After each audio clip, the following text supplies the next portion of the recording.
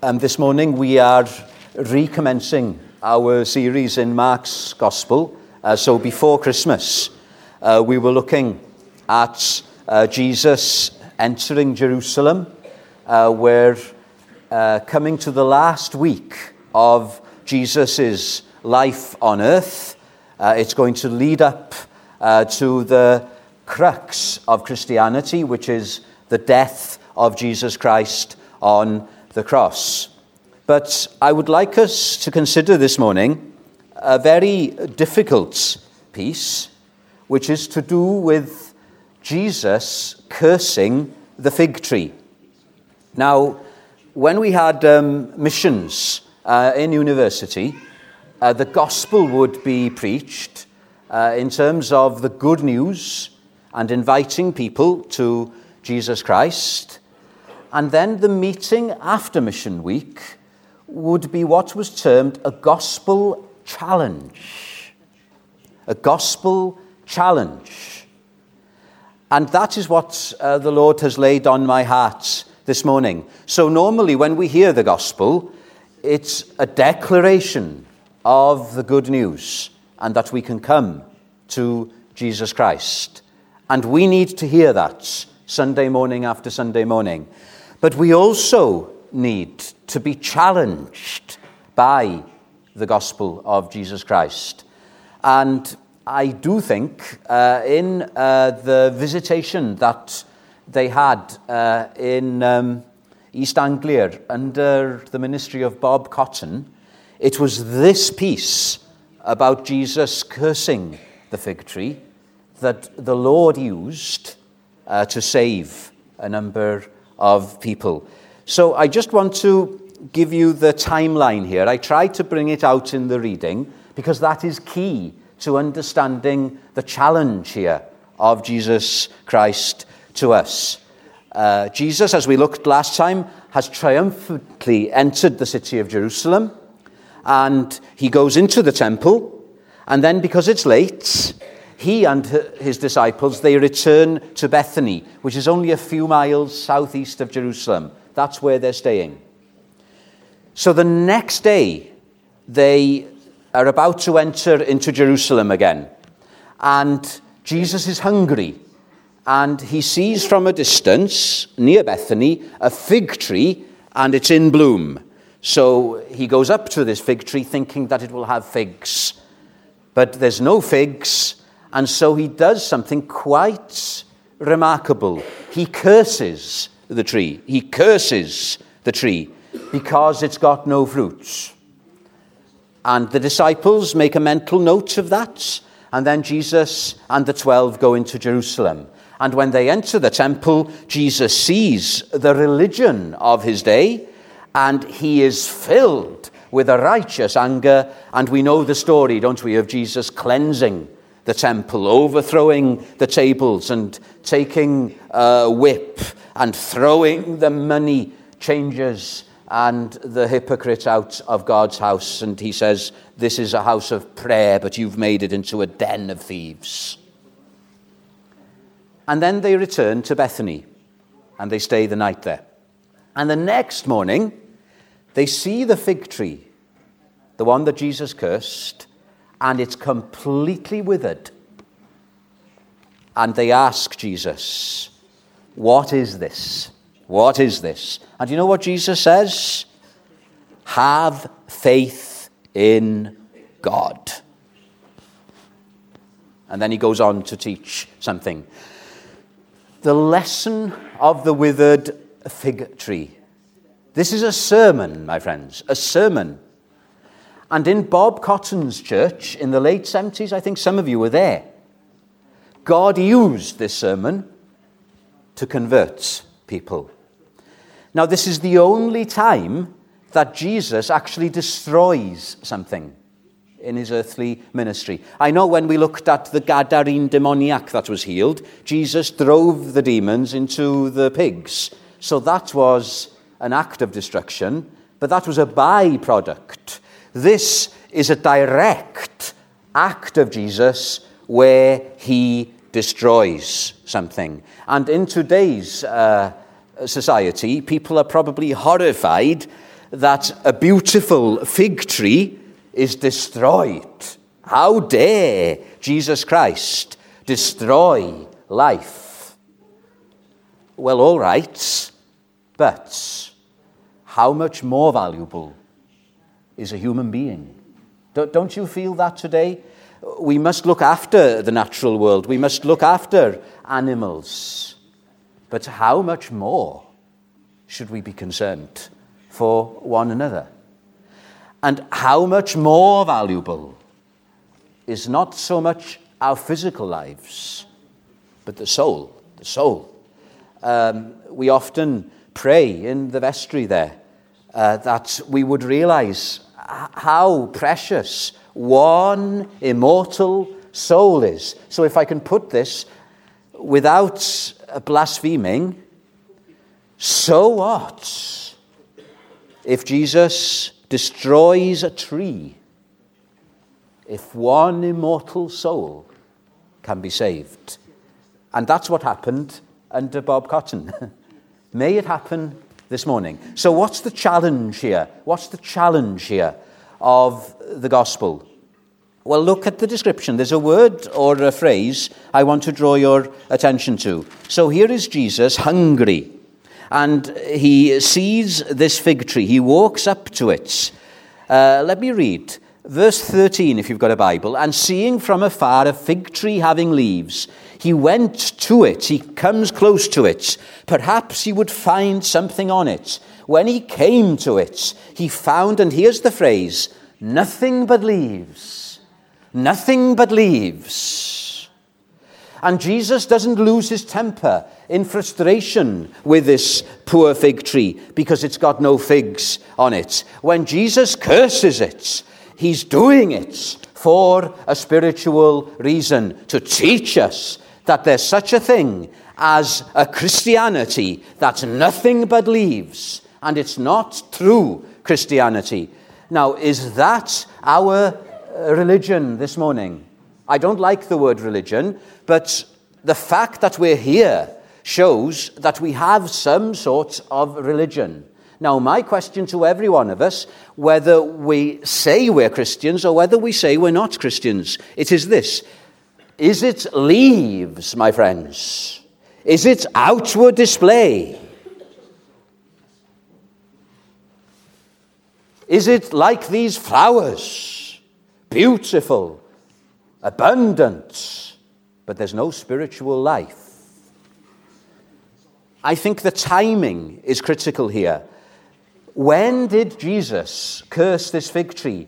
It was after he'd seen what had taken place in the temple. He didn't cleanse the temple the first time round. But Jesus had been into the temple. After his triumphal entry into Jerusalem, we read he went into the temple and he looked around at all things. He saw the religion of the Jews at its height. And his conclusion was nothing but leaves. Have you heard of the Jewish historian Josephus? Josephus. He wrote that during the Passover in Jesus' day, listen to this now, there would have been, even if it's a tongue twister of a name, isn't it? Even if Josephus is exaggerating, listen to this, 256,000 lambs sacrificed. 256,000 lambs. Now, if each person brought a lamb, you would have had 256,000 people in Jerusalem during Passover. Now, some people think we're a large congregation, and we're about 500 maybe this morning. 256,000. According to one commentator, each person would have sacrificed 10 lambs. Do you know how many people would have been in Jerusalem during the Passover then? I don't think this can be true. 2.7 million people. Well, Jerusalem's too small for that. But here's a vast crowd, and Jesus isn't impressed. Oh, my friend, if you think that because you're coming to a large evangelical church that somehow makes your Christianity impressive. It's nothing but leaves. Do you know how religious these people were? They would be sacrificing every day. The display would have been amazing. The temple would have been one of the most impressive buildings in the ancient world. It was built of marble, and the pillars would have been made of pure gold. But Jesus is not impressed. It's nothing but leaves. Nothing but leaves. Oh, what is our Christianity? Is our Christianity just attending an evangelical church? Are you depending on that? Are you depending on the fact that you're a member of a sound, reformed, evangelical church? Are you depending on the fact that you are attending all the meetings, that you're not just coming Sunday morning, but Sunday evening, that you're making the prayer meeting, that you're even making the Bible study, that you're attending all the missionary prayer meetings? If that's all your Christianity is, in Jesus' estimation, it's nothing but leaves. What about our zeal? Toplady put it brilliantly when he said, "Not the labors of my hands." Oh, I'm a pastor. I labor, I work. But that doesn't make me a Christian in God's eyes. Toplady went on to say, "Not the labors of my hands can fulfill thy law's demands." And listen, could my zeal no respite? No. Zeal without rest. Think of members of the cults. Look at them going door to door. Oh, if you're somehow depending on the fact that your Christianity is real because it's active, Jesus says it's nothing but leaves, if that's all you've got. Could my zeal no respite know? Could my tears forever flow? You'll say to me, it's not just active, I'm emotional.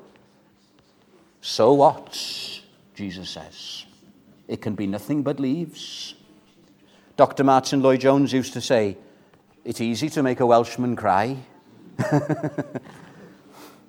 We can be crying if Wales is losing in the rugby. Takes an earthquake to make us change our mind. Nothing but leaves. We haven't heard J.C. Ryle for a while. This is J.C. Ryle, the Bishop of Liverpool, over 100 years ago. Let us take care that we each, this is the challenge of the gospel, let us take care that we each individually learn the lesson from this sermon of the fig tree. Let us always remember that baptism and church membership and receiving the Lord's Supper, as we'll be doing later, and the diligent use of the means of grace, that's all the meetings, are not sufficient to save one soul. They are leaves, nothing but leaves, and without fruit, we will all be condemned. Like the fig leaves of which Adam and Eve made themselves garments, they will not hide the nakedness of our souls from the eye of an all-seeing God. Oh, is your Christianity and mine just leaves? Or have we got the real thing? I've said before, Chinese Christians were invited to the States and they were shown round the evangelical churches. I was reading the other day about one pastor in the States. He grew his church. What a horrible word. He grew his church from 50 to 5,000. That sounds impressive, doesn't it? That's the size of churches, evangelical churches in the States, from 50 to 5,000. And these people, these evangelicals, were taking these Chinese Christians around, trying to impress them with 5,000 members. And you know, they said, "What do you think of our Christianity here in the States?" And the Chinese Christians looked at them and said, we are amazed at how much one can do without the Holy Spirit. Nothing but leaves. I don't want 5,000 here if it's not God growing the church. And then the next point, this is the most important point. It's not leaves Jesus is looking for, but fruit. Fruit. Look at the description here. Seeing from afar a fig tree having leaves, he went near it to see if perhaps he would find some fruits. My friends, this is what Jesus Christ is doing with you and me. He doesn't look on the outward appearance. He's coming near. This is what preaching is. Jesus coming near by his Spirit, and he's looking to see what our hearts are like. Now, I'm very afraid this morning of preaching on this theme, because I know some of you who are real, but who have tender consciences, will feel guilty in the wrong way. But we must release the word of God, and we must, as it were, put ourselves under the eye of Jesus Christ. We must. So let's try and open this up. The fig tree was an emblem of Israel. In the Old Testament, Israel is compared to a fig tree. And you have in Micah, I think, God looking at the fig tree of his people and not able to gather any fruit from it. Now, it says that it wasn't the season for figs. So is Jesus being hard here? No, he's not. What that means is this. Often, a fig tree would have leaves, and the early figs would be there, the unripe figs. So what we have here is a fig tree that has leaves, but there's even no green figs here. There's nothing here. So that's comforting, isn't it? Because it's not the amount of fruit that Jesus is interested in. It's just life he's looking for, spiritual life, even if it's immature life, even if it's just the unripe figs. That's what matters. That's what matters. Now, let's just ask ourselves, what is this life? There's a verse, I think, in Proverbs which says, a living dog. Do you know this? A living dog is better than a dead lion. A dog to the Jew would have been unclean. I've got to be careful because I've got a conflict of interest when it comes to dogs, because I'm scared of them. But Solomon says, a living dog, this unclean animal, is better than a dead lion. A lion was a noble creature, but it's no good if it's dead. And it's a bit like that with this fruit. It's not the amount of fruit. It's not the beauty of the fruit. It's whether there's fruit. Have you ever had a panic attack? It's a horrible thing, a panic attack. It feels like a heart attack. And do you know what you can do if you have a panic attack to make sure it's not a heart attack? You check to see if you've still got a pulse. And spiritually, even if our pulse isn't strong, if there's a pulse, we're alive. We're alive. Jesus Christ, earlier on in Mark's Gospel, he used the analogy, didn't he, of the seed, and the seed being buried in the ground. So the seed is alive when it's not seen. So we are made alive. What is Christianity? Christianity isn't taking on religion. Christianity isn't deciding that now I'm going to start attending church, that I'm going to start praying, I'm going to start reading my Bible. That's not Christianity. A Christian does those things, but he does them from the inside out. There's new life in the heart. It wasn't there before. I've been made alive in Jesus Christ. The Spirit has regenerated me. It's like the seed being buried and underground. I can't remember when I was born again. Those of you who are Christians, none of you will know when that spiritual life was first planted. But what do you know? Well, you begin to see that seed pop out. There's a phrase, isn't there, in politics, the green shoots of recovery. Or is it in economics? It's in economics, I think. The green shoots of recovery. When you begin to see those green shoots, they're not much to look at, but that's the sign of life. And with me, I don't know when I was born again, but I know when I was converted, when those green shoots started popping up. Because I was concerned for my soul. I wasn't worried about my soul before. I was judging other people who weren't as moral as me, but I wasn't concerned about my spiritual condition. But the green shoots appeared when I started having soul concern. Have you had soul concern? You begin to see that it's not so much other people who are sinners, it's you who's the sinner. In the words of the tax collector praying, God be merciful to me, the sinner.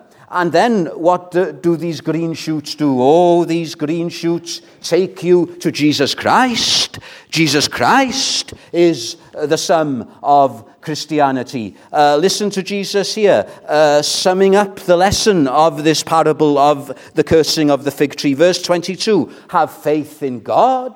Now, there's something much bigger here than saving faith.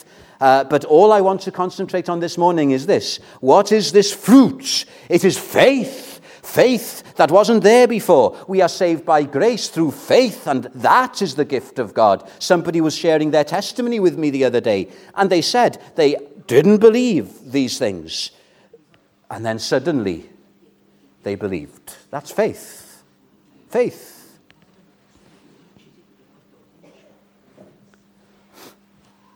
And the Puritans, who've had a bad press, the Puritans, 17th century people, later Puritans, don't bother with later Puritans because they just concentrate on the outward.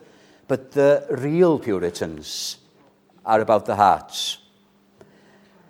And they described faith in three things. Faith has three components. Faith is knowledge. You've got to know a bare minimum about Jesus to be saved. You've got to know that he is God's son, that he, on the cross, died, not for himself, but for a person like you. You've got to know. But then the second thing is you assent to that. What is that? You agree that it's true. But that's not enough, is it? Because the devils believe and are not saved. The third component of faith, and this is the really important one, is trust. You know you're a sinner. You know that Jesus Christ has come to save sinners by dying as our substitute on the cross. And praise God, you agree that it's true. But you don't stop there. You just throw yourself on Jesus Christ. Have you done that? Have you done that? Spurgeon, one of my favourite preachers, he used to get complaints about his preaching. That's really encouraging. And he used to have a man writing to him often, letters of complaints. And this man said, Mr. Spurgeon, I'm saying in love, you know when a person says that to you, watch out. I'm saying in love, we are tired of hearing about the emptiness of your hand. Do you understand that? We are tired of hearing of the emptiness of your hand. Do you know why? Because in nearly every sermon, Spurgeon would quote the Top Lady hymn, which I've already quoted. And he goes on to say, nothing in my hand I bring. And you know what Spurgeon wrote back to the person and said, thank you for drawing my attention. But let me quote, nothing in my hands I bring, because we don't bring anything. Do you get that?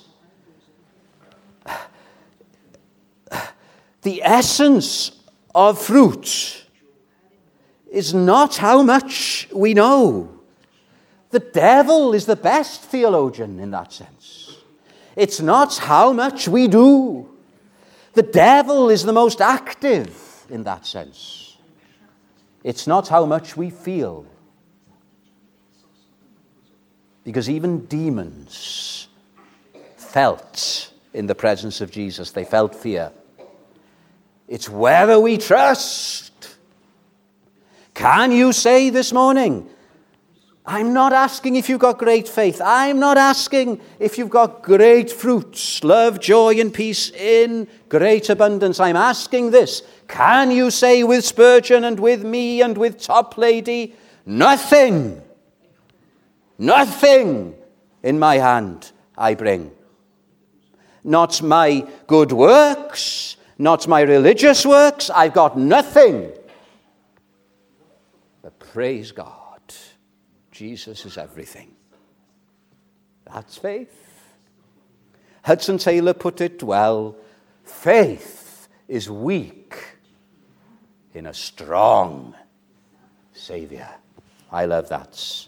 Don't you? I used to quote a lot. Caribbean lady. I haven't quoted her for a bit. So here goes. English wasn't her first language. Indeed, English wasn't very strong at all with her. But she could sum up the gospel in a few words, and it was this. He, Jesus, die. Me, no more die. Have you seen it? Have you seen it?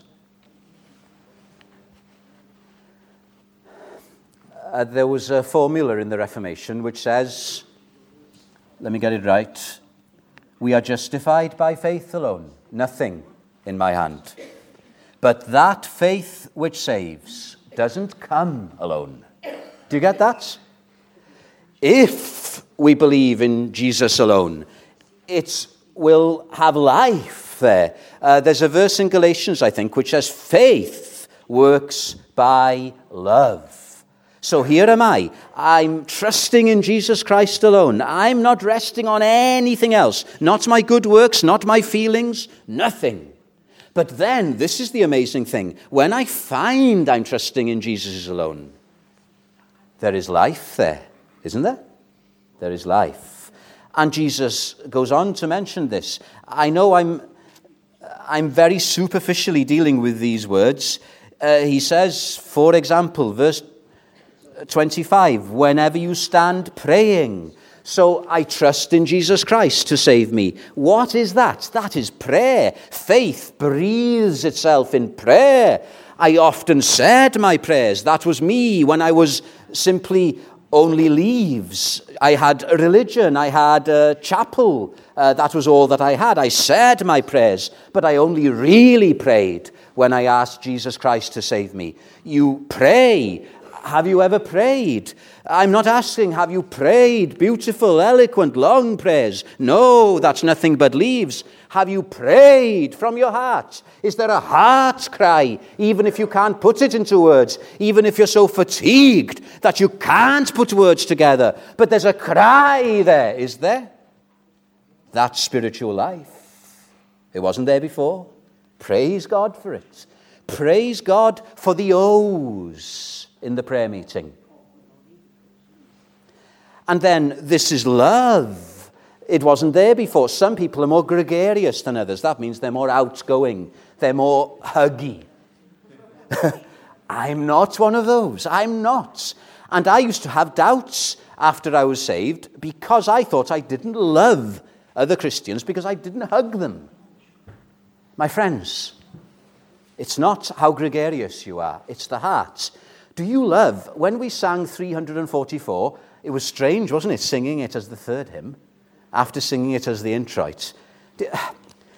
Did there something within you really just tug at this? We love the place, oh God.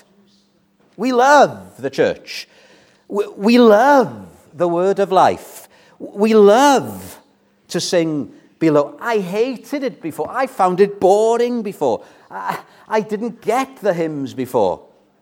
But now, I'm not saying my love is great. My love is weak and faint. But I love these things. That's a sign of life. I can't remember if it was Willie Still or Douglas Macmillan, two great Scottish preachers who've gone to glory now. But they were interviewing teenage boys for baptism or church membership. I can't even remember whether it was baptism or church membership. And so they wanted to make sure if they were spiritually alive. And you know what teenage boys are like. You know. If you get a grunt, that's something, isn't it? And let's say it was Douglas Macmillan. Douglas Macmillan couldn't get anything out of these two teenage boys. He couldn't get their testimony. So do you know what one of them said in the end? Well, Pastor, he said, it's like this. It's like this. About 3 months ago, we suddenly found your preaching was interesting. Isn't?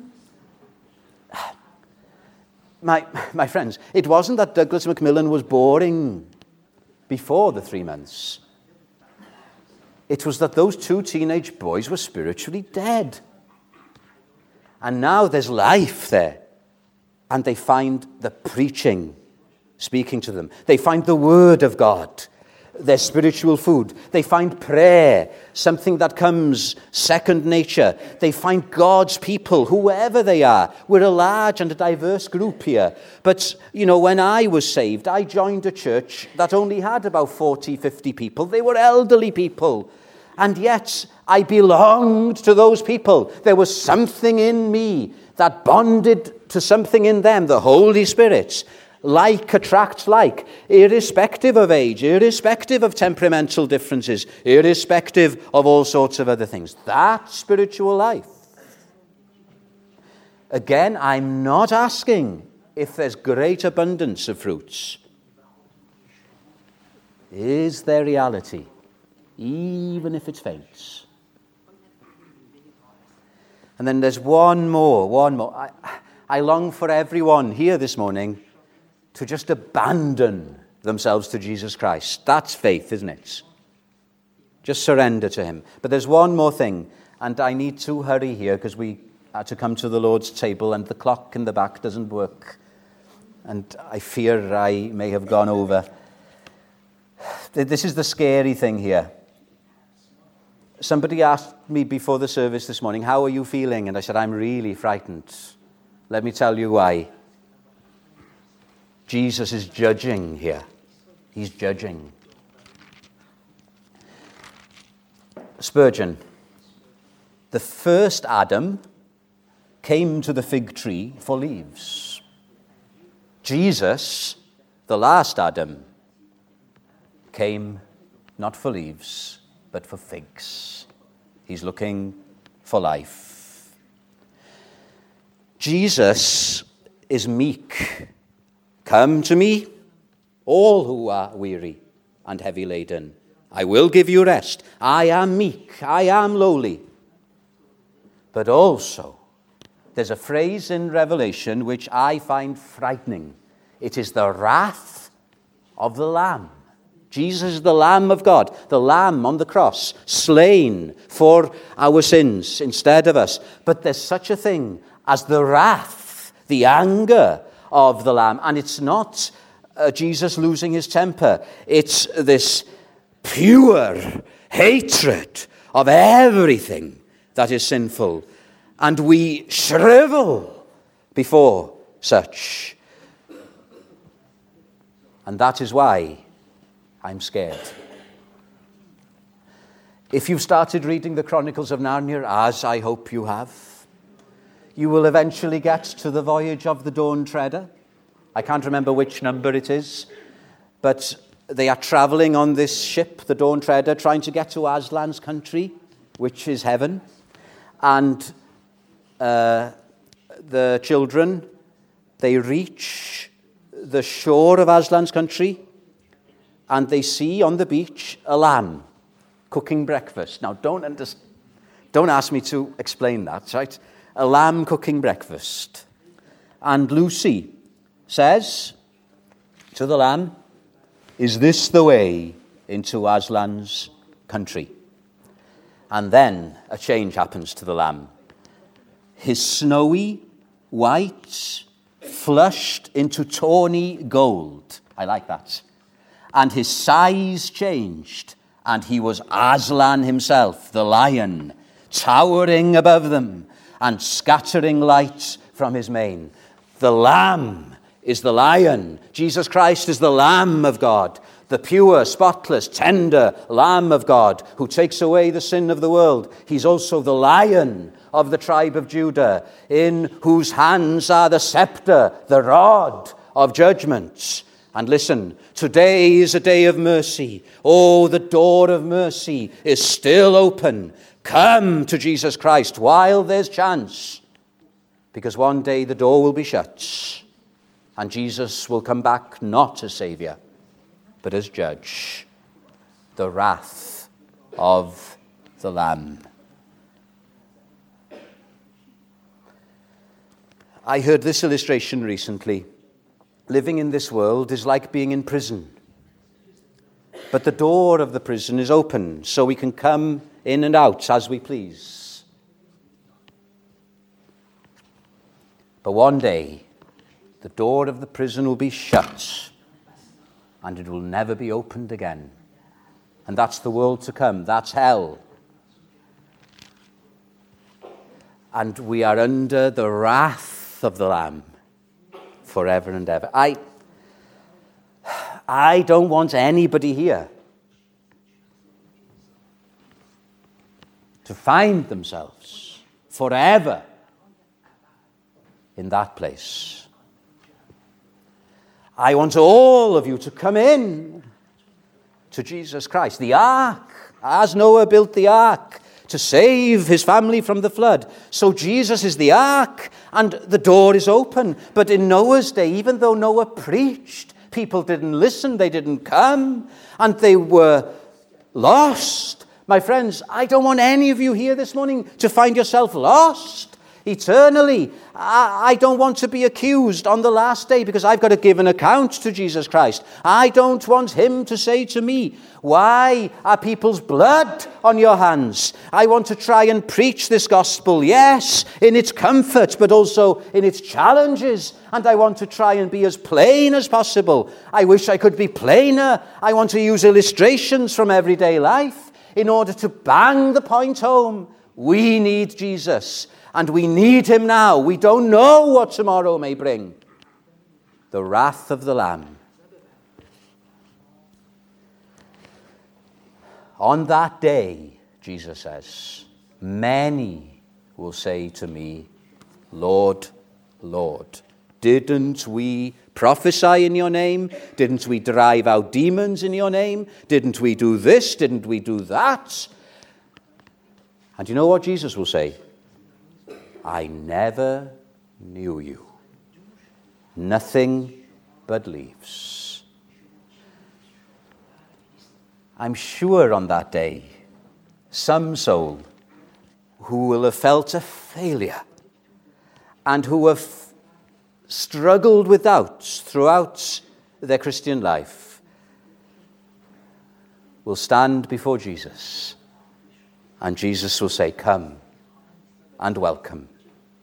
Not because you deserve it, but because you are trusting in me, even though that faith is trembling. Oh, may we be just like that. Small, green figs, not much, but praise God if it's real. If it's real. William Booth, the founder of the Salvation Army, he wrote at the start of the 20th century, the chief danger that confronts the coming century will be religion without the Holy Spirit, Christianity without Christ, forgiveness without repentance, politics without God, heaven without hell. I think those words are prophetic, and they are just as true at the start of the 21st century. The fig tree, Jesus judging, his strange work. I'm glad that judgment is God's strange work. He will judge.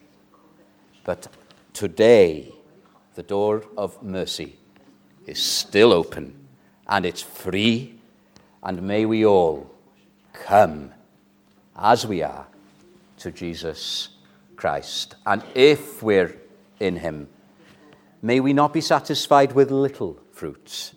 May we seek to grow in grace and in the knowledge of him.